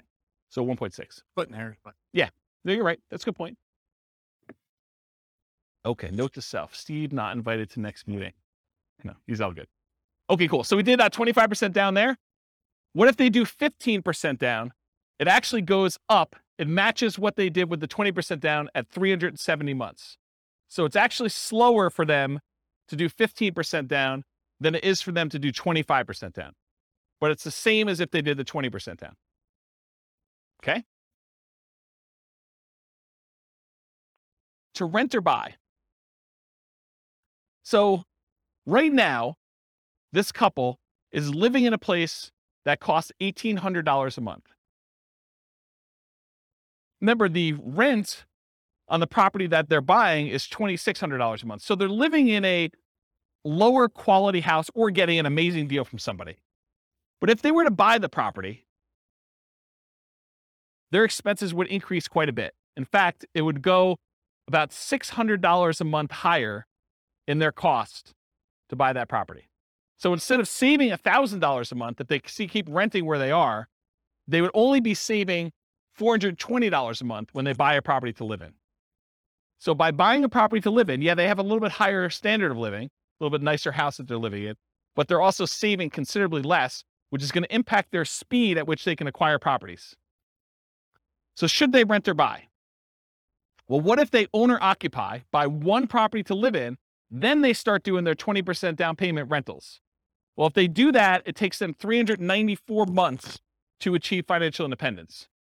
Before, if they didn't own or occupy, they were able to do it with 20% down rentals at 370 months. So it takes them 2 years longer if they decide to own or occupy and live in a little bit nicer property to achieve financial independence. What if they do 25% down? In that case, it takes the same exact amount of time, 394 months. That's if them buying a property to live in and then saving up to do 25% down payments to do that. What is going on at 394 months that they're both the same? We'll come back to that. And then finally, if they do 15% down, it's still 394 months. Why are they all the same? Does anyone know why they're all the same? If you're going to own or occupy a property, but then you're going to buy 20% down, 25% down, or 15% down properties, why are they all the same 394 months to achieve financial independence? It's not that they all get paid off. It's that their owner-occupant property, they bought it not immediately because they didn't have enough for a down payment, so it took them a little while to save, but their owner-occupant property gets paid off at that point. And when you actually have your owner-occupant property paid off, you no longer need $5,000 a month to maintain that same standard of living. You actually are $5,000 a month, whatever that mortgage payment was, less. So your target to be able to achieve financial independence now drops. You no longer have to be able to afford that mortgage payment. You still need taxes and insurance, but not the principal and interest part. So that happens at month 394, because now they no longer have a principal and interest part of their mortgage payment. So the threshold for them to be qualified for financial independence is now lower. So they achieve it. That make sense? Okay. So why are they similar? Paying off your primary residence reduces the amount you need to qualify as financially independent. These are all right around when they pay off their primary mortgage, including the one where they bought one owner-occupant property and they had stocks, because that also lowers the threshold then too. Okay? Any questions on this? Sweet. So changeable short-term rental assumptions. And I talked a little bit about this. Rents are going to be higher, but fees and expenses on rents will be significantly higher as well. Overall, I've assumed that the net after all the additional expenses will be 25% higher. So in this case, instead of $2,600 a month, I'm assuming you're netting $3,150 per month in rent. But I also added some more to maintenance. My thinking was, hey, look, if you've got a property and you've got a lot of turnover and people are living there and actively being in there, you're probably having a little bit more wear on a property than having a tenant living there for a year and having just regular turnover, or a year or more. Okay. So I assume that maintenance went from 10%, which is $260 a month, because it's 10% of the $2,600, bless you, or 20% of the $3,150, which is $630 per month. So now this has increased quite a bit. And so when you have both a 25% increase, but then this is increased by whatever that is, almost $400, it means a very modest increase in cash flow. So here's cash flow at year 10.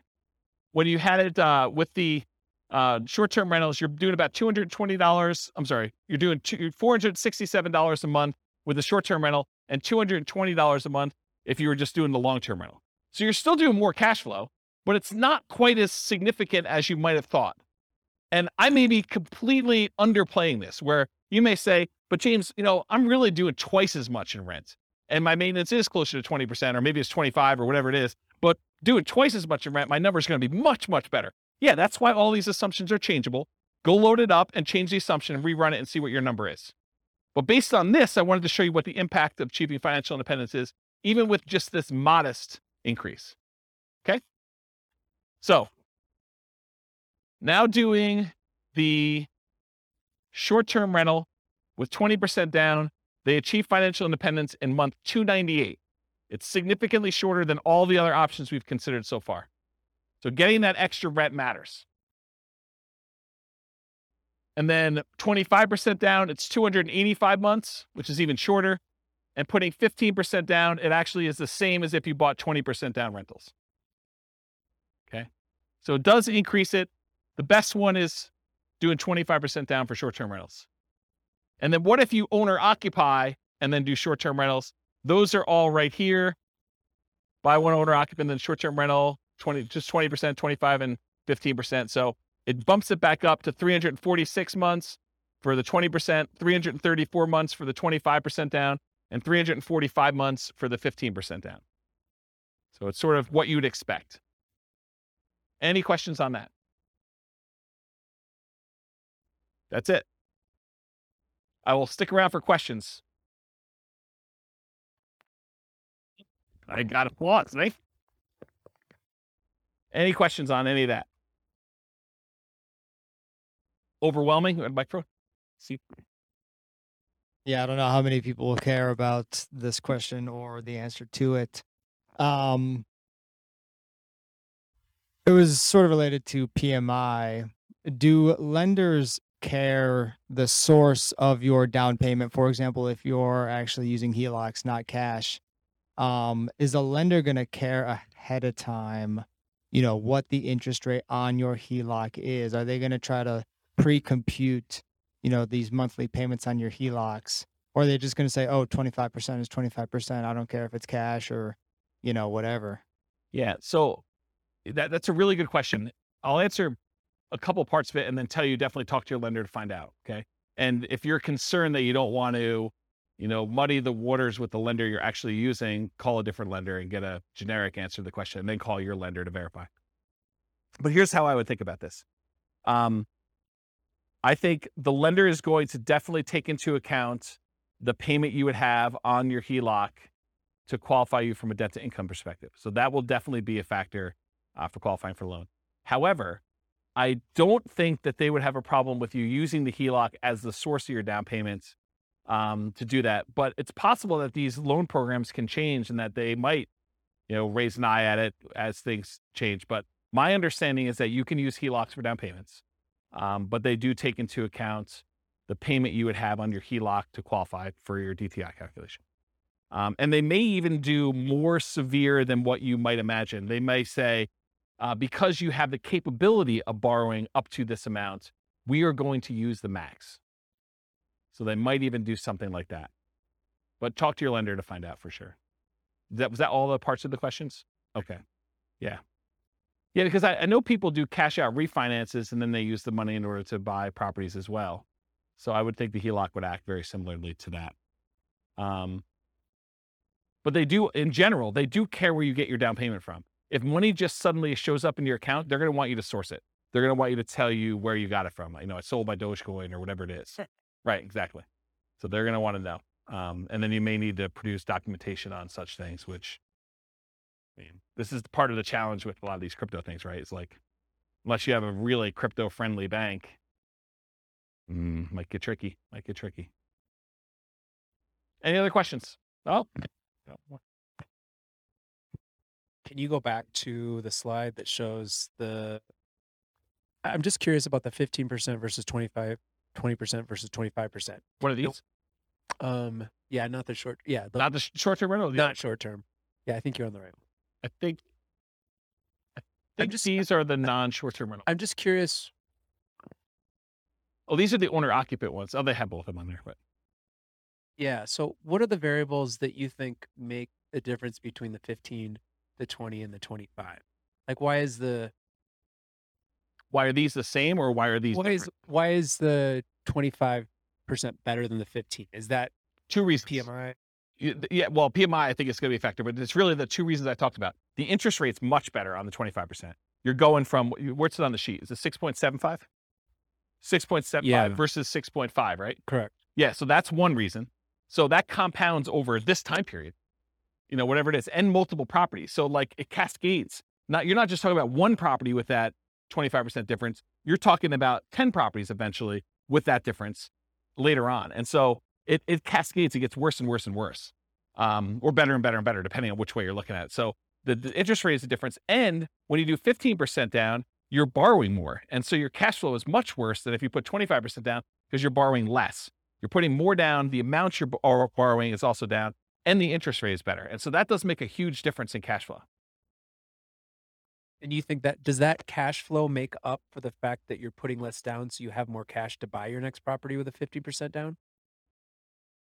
You don't have more cash. They're buying properties as soon as they get to the point where they have enough down payment and reserves. So as soon as they get to that point, they're buying their next property, and then they're saving up until they could buy it. So if you look at the chart of like how many properties they own and when you're buying 25% down properties, eventually I think you get to the point where you're buying faster. The first one you buy might be a little bit quicker, but then it's worse cash flow. So you may not even be saving as much. So it takes you longer to do that, or maybe similar amounts, but you're being impacted by that lack of savings rate in order to do that. I like those graphs that you've had before that show those steps. Yes. And if you go pull up on the models, you'll be able to look at all those. The complaint I sometimes get is, James, you show me 300 charts. No. Right. Yes. It is the complaint I get, which, I mean, I like charts and I like showing the charts so I can show you all this stuff. But sometimes when we don't have that chart, like I've occasionally even said to people in the room, this chart, I'm not even gonna talk about unless someone challenges me, because I want to be able to show you this as to like how I got to where we are. And it's sort of like, it's like ammunition for arguments in class. But, today I tried to keep it simple and simplified it. So one other thing I'll add. So this exact person, have you been listening to the new Real Estate Financial Planner podcast where I go and I do like Andrea and her story and do that? Well, I'm doing this person through a large number of different scenarios. I'm going to take this storyline. And so I'll do individual episodes on each one of these scenarios. And so you'll be able to see a lot more detail too that way. it's using these interest rates all the way through. Yep. Okay. Yeah. I'm going to try to do like one story arc where we don't change anything.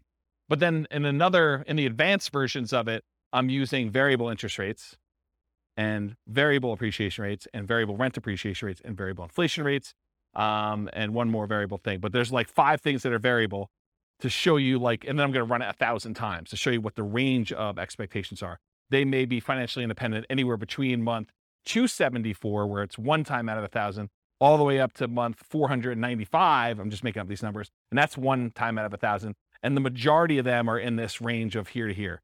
And I'll be able to show you that in advance. And those are based on historical data, like the variable rates, No, they're variable. So like instead of doing an interest rate of 6.5, I'll say, look, it's 6.5 month 1, but there's a chance it could go up to 6.25 the next month, or it could go down to 6.375.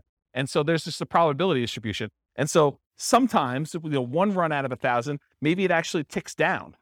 But another time it might actually tick up where they go to 7 or 8 or 9 as you're buying more properties. But it changes every month so that when you finally do buy a property, the interest rate may be much different than what it is today, but it's doing a change each month to see like where it moves and over a large enough sample size. And I don't even know if 1,000 is truly large enough, but it gives you a decent range of like what the values might be. And you could see like, hey, interest rates has a major factor here.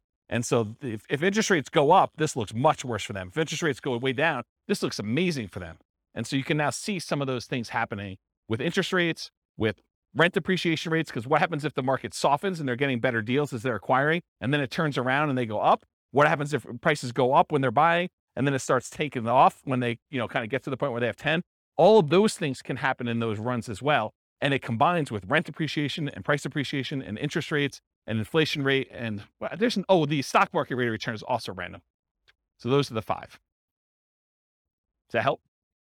I'm just picturing in my mind, like, what if at year 7 interest rates go down and you refinance? And like, how would that, that's what's awesome about my software is that I could say, if interest rates drop below a certain thing, refinance and ratchet it down. And then how does that improve? That could be part of the algorithm for doing the testing.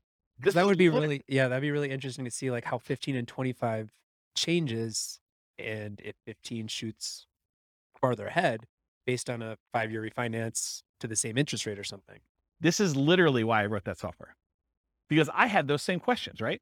About my own personal stuff. I'm like, look, I'm on this plan.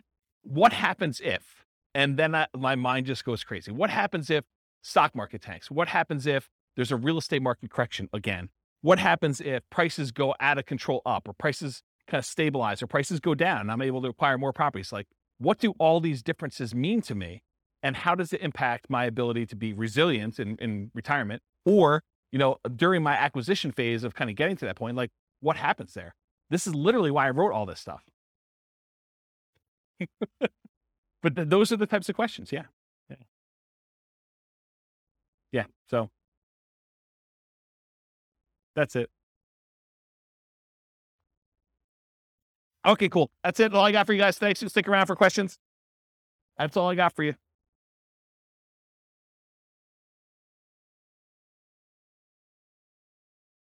With home prices up, mortgage interest rates up, and rents up but not quite enough to counteract the higher prices and interest rates, cash flow on rental properties in Salem is harder than ever. Book a call with the Real Estate Financial Planner to apply our proprietary 88 strategies to improve cash flow on your rentals. See the show notes for a link to schedule your call and improve your cash flow today. If you're a real estate agent, lender, or professional in Salem that wants to help our real estate investor listeners, consider reaching out to learn about collaboration opportunities with this podcast. We'd love to add more value to our listeners by having you assist our investors buy, sell, and finance their real estate investments. See the show notes to schedule a call to discuss collaboration opportunities.